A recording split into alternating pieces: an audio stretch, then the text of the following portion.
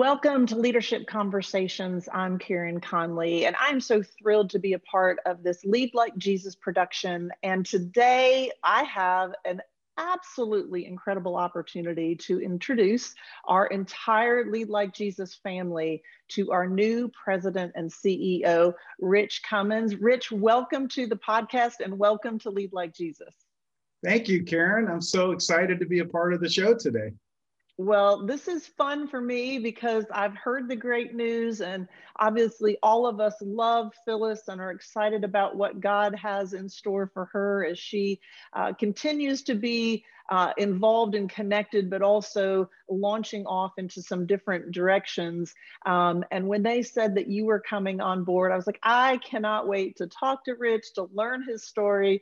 And now I get the privilege of doing it with an entire audience also benefiting from that. So thank you. I know you probably are pretty busy these days making a new transition into the role of president and CEO. So thank you for taking the time.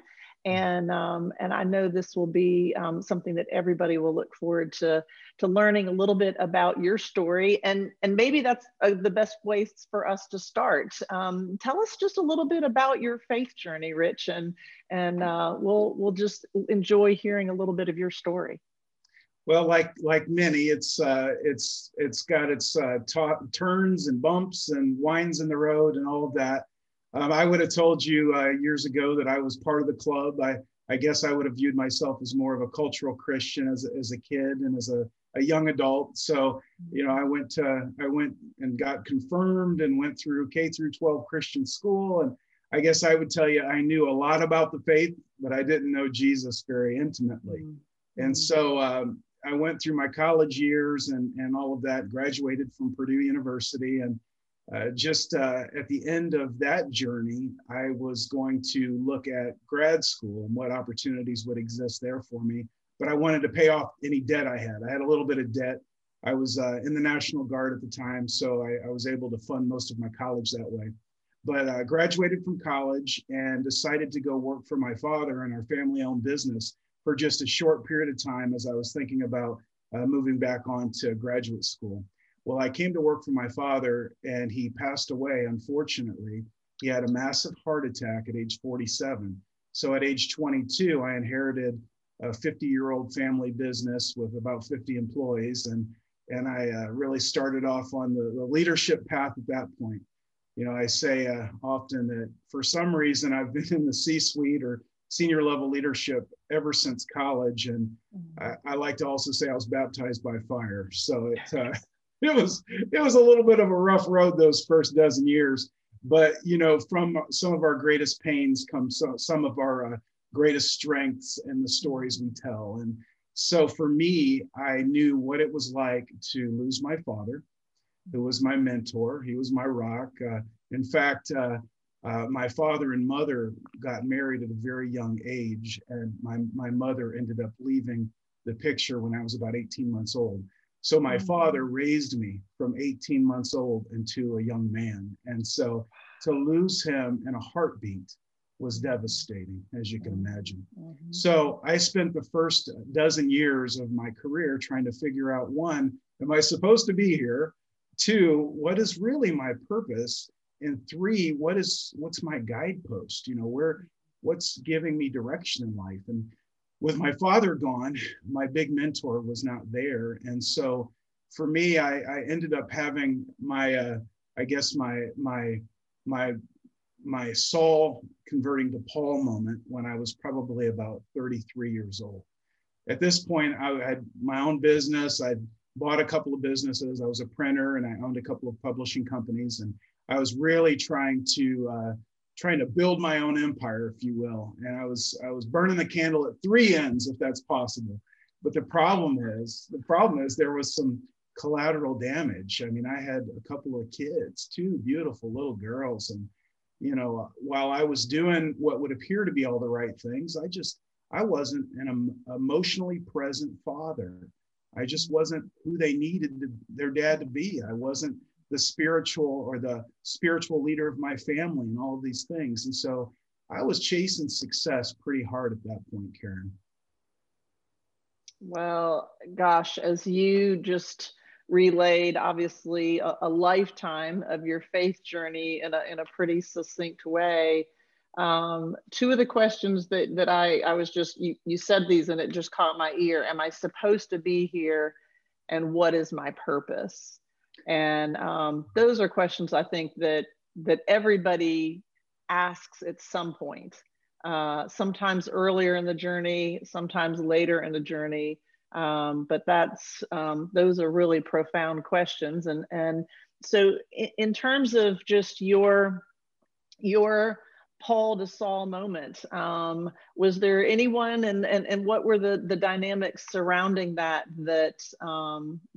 you really had that shift and understanding?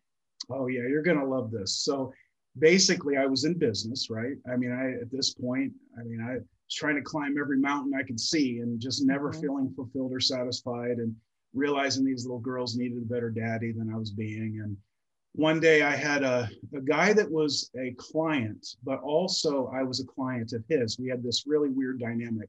So I had a printing company and a publishing company, and so he would place ads in my magazines, and we printed some of his work, but he also did home repair, remodeling, and construction. And so to that end, I hired him to do a few projects too.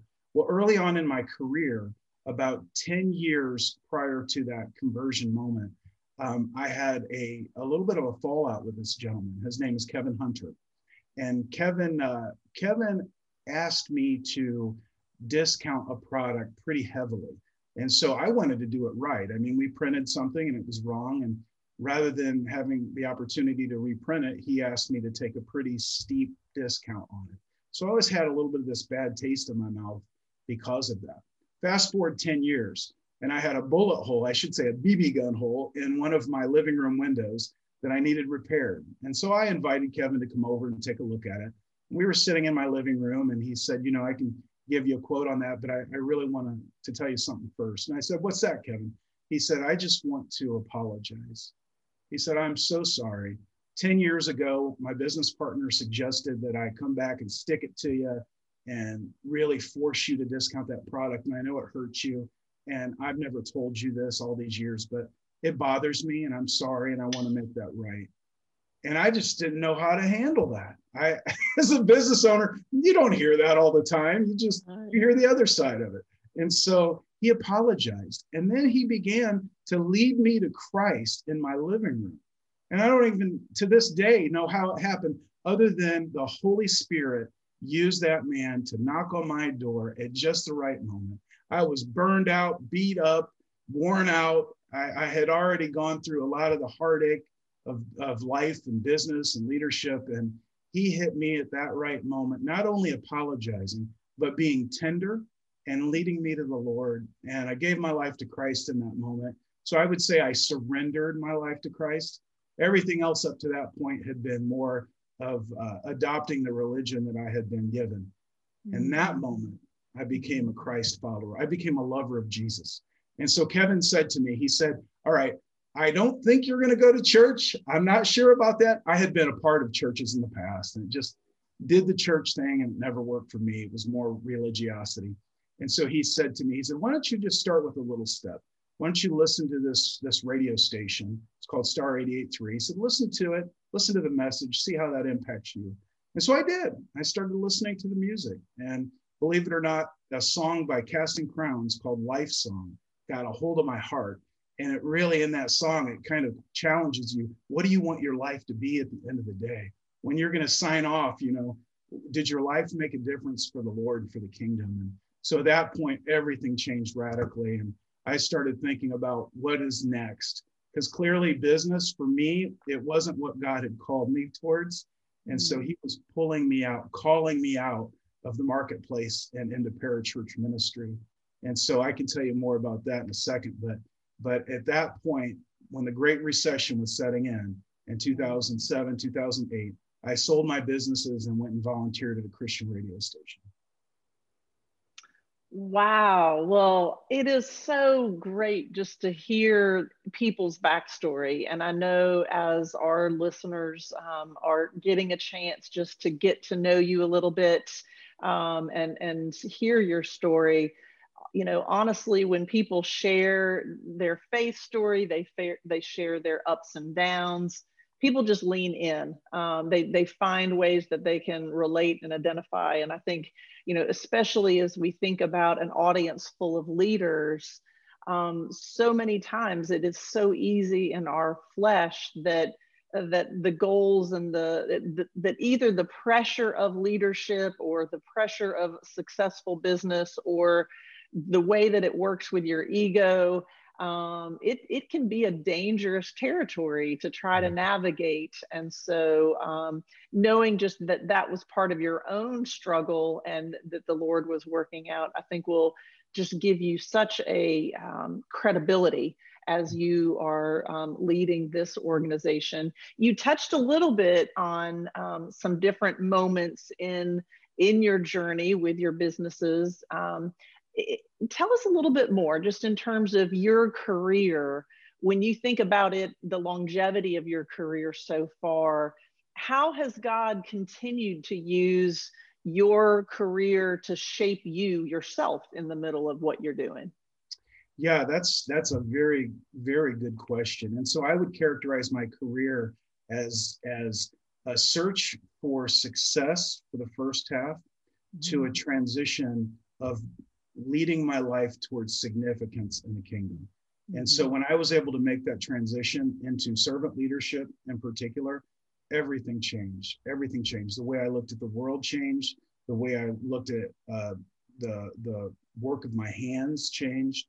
You know, just I view very much this last half of my career being a calling that God has been leading me on to build his kingdom. And so the things that have shaped me, one, suffering. I've gone through a lot of tough times, from losing my father. He uncovered an embezzlement that almost crippled the company, which gave him a heart attack. And I had to spend a lot of time fighting that. I went through a divorce when I was younger because I didn't really know what it meant to be a man of God and a good husband and a good father. And I had things out of balance. And so I would say some of those tough trials, which led me to my knees to look up and just cry out to God, helped me to understand how important it is to rely on God's all sufficiency. And when I began to finally say, you know what, here you go, God, I surrender. I surrender. I can't do this. In fact, I'm jumping off the treadmill because I'm going nowhere. And I want to be the daddy these little girls need. And so it was a sweet, sweet time when it was just me and the two girls for about 5 years, where I just put everything into what God was doing with me and them, ministry at home first, and then ministry opportunities that he was opening up the door to in other ways. And so I was a part of buying that Christian radio station that I talked to you about. After I got there, after 10 days, it was put up for sale. And so I said, God, what are you doing? I sold my business. You called me here, and now it's going away. And right in the middle of the recession, by the way, no easy time to raise funds, okay? And so total God thing, strengthened my resolve even more. Miracle in the 11th hour. We were bidding against K-Love, which is a huge, amazing network of radio stations, but we won a blind bid, and I was able to operate the radio station in my hometown for a number of years, and until God called me into the world of the rescue missions. And so I was part of the Gospel Association, or the Association of Gospel Rescue Missions, for a period of years as a senior level leader, and then also spent some time as an administrator in a Christian college. So this is part of my career path, or my calling, if you will. But you know, in all of it, God's hand has been very steady, and I've always felt a sense of peace about decisions and directions that he's called me to, and it's all been about significance for his kingdom's sake. And I got to tell you, the best part of that story is after those 5 years of being a bachelor with my two little beautiful daughters, God brought into my world the woman of my dreams. Her name is Danielle. She's my wife, and together we have 5 kids. We've got 4 girls and a boy in the middle, and we've just been on this amazing journey together. And you know, that's been the best part. So I learned very quickly in ministry to not sacrifice my family on the altar of ministry. And so that was a huge life lesson that helped shape me to where I'm at today.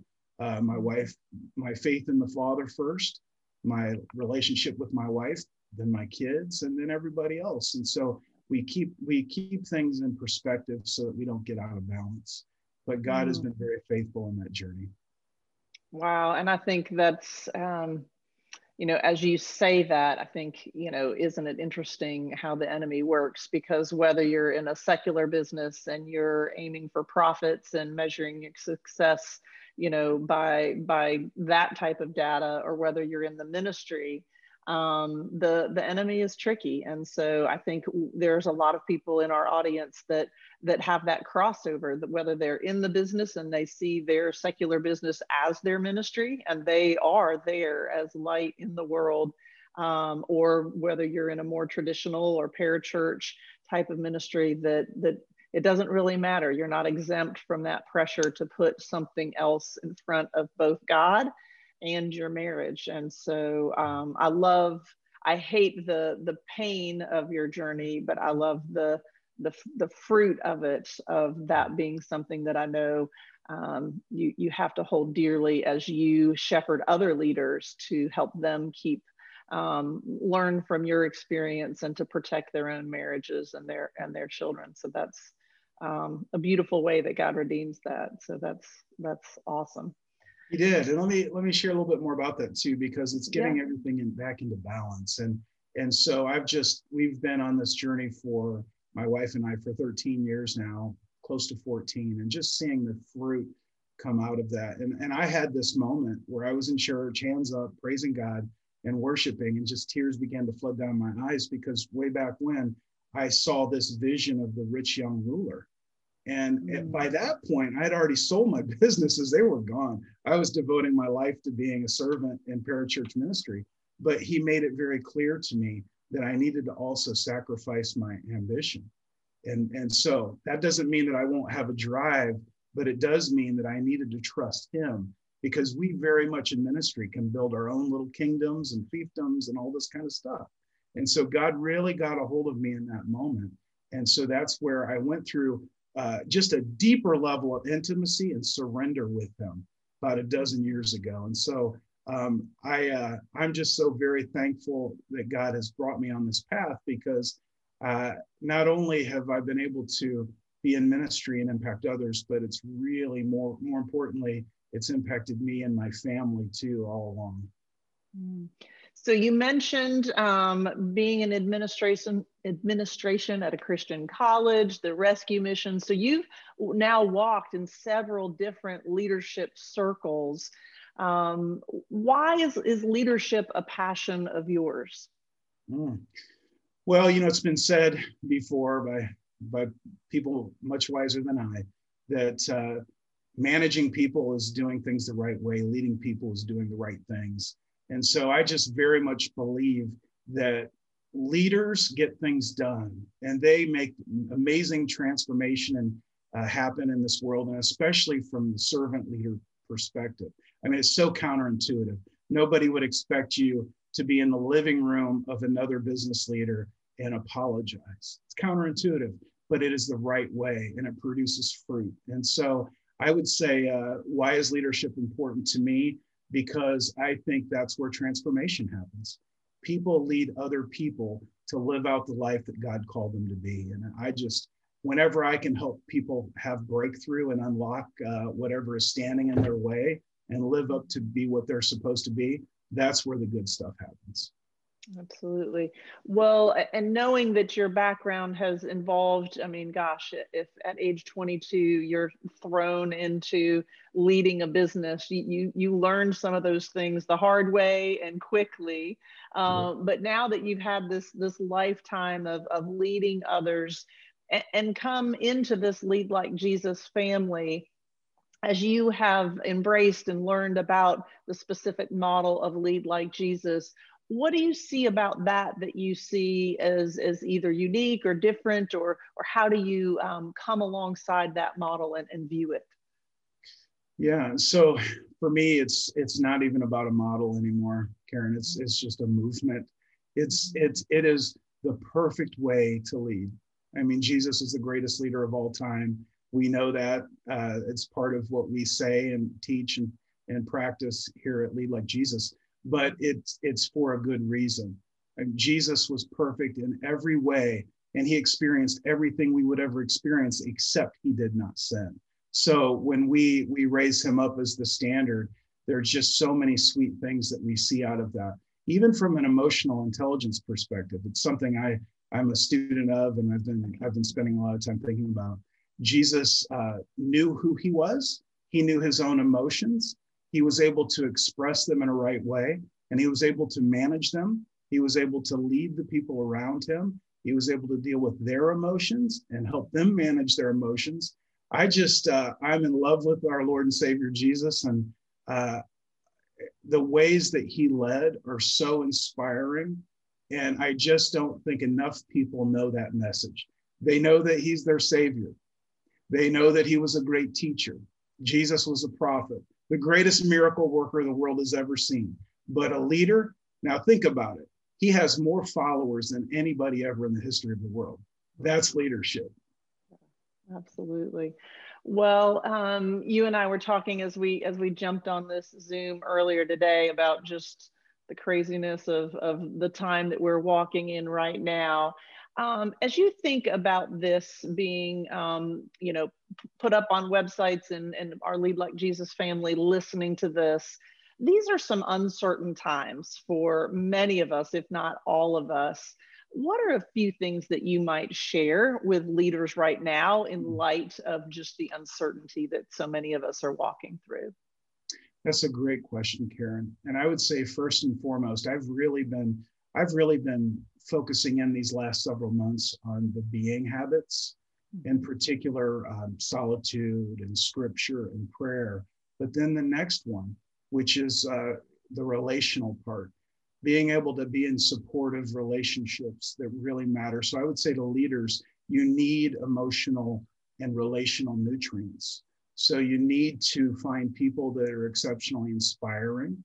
If you don't have a coach, you need a Paul. I'm telling you, I don't care if you're the CEO of whatever, you need to have a coach in your life that's speaking into your life, that believes the best in you and can help lead you to be all that God called you to be.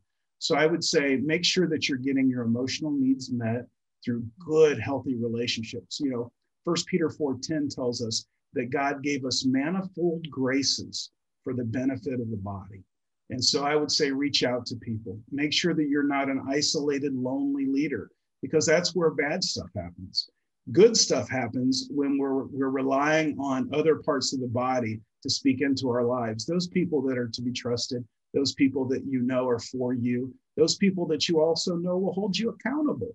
So I would say, make sure that you have relational nutrients, find a coach, rest, make sure that you're not getting burned out. You're in charge of your own burnout, your own emotional health and self-care. I would say it like this, that so often we in this culture, in American culture, and even a Western culture for that matter, we've burned the candle at both ends. And like I mentioned, 3 ends, just for what? For success? That's nothing. You know what we need to do? We need to work out of our rest. God gave us Sabbath, not as a legalistic thing, but God gave us this beautiful, wonderful tool to be with him and to be with others and to just operate out of. And so when you think about even in Genesis, after God created mankind, what did he do? He rested.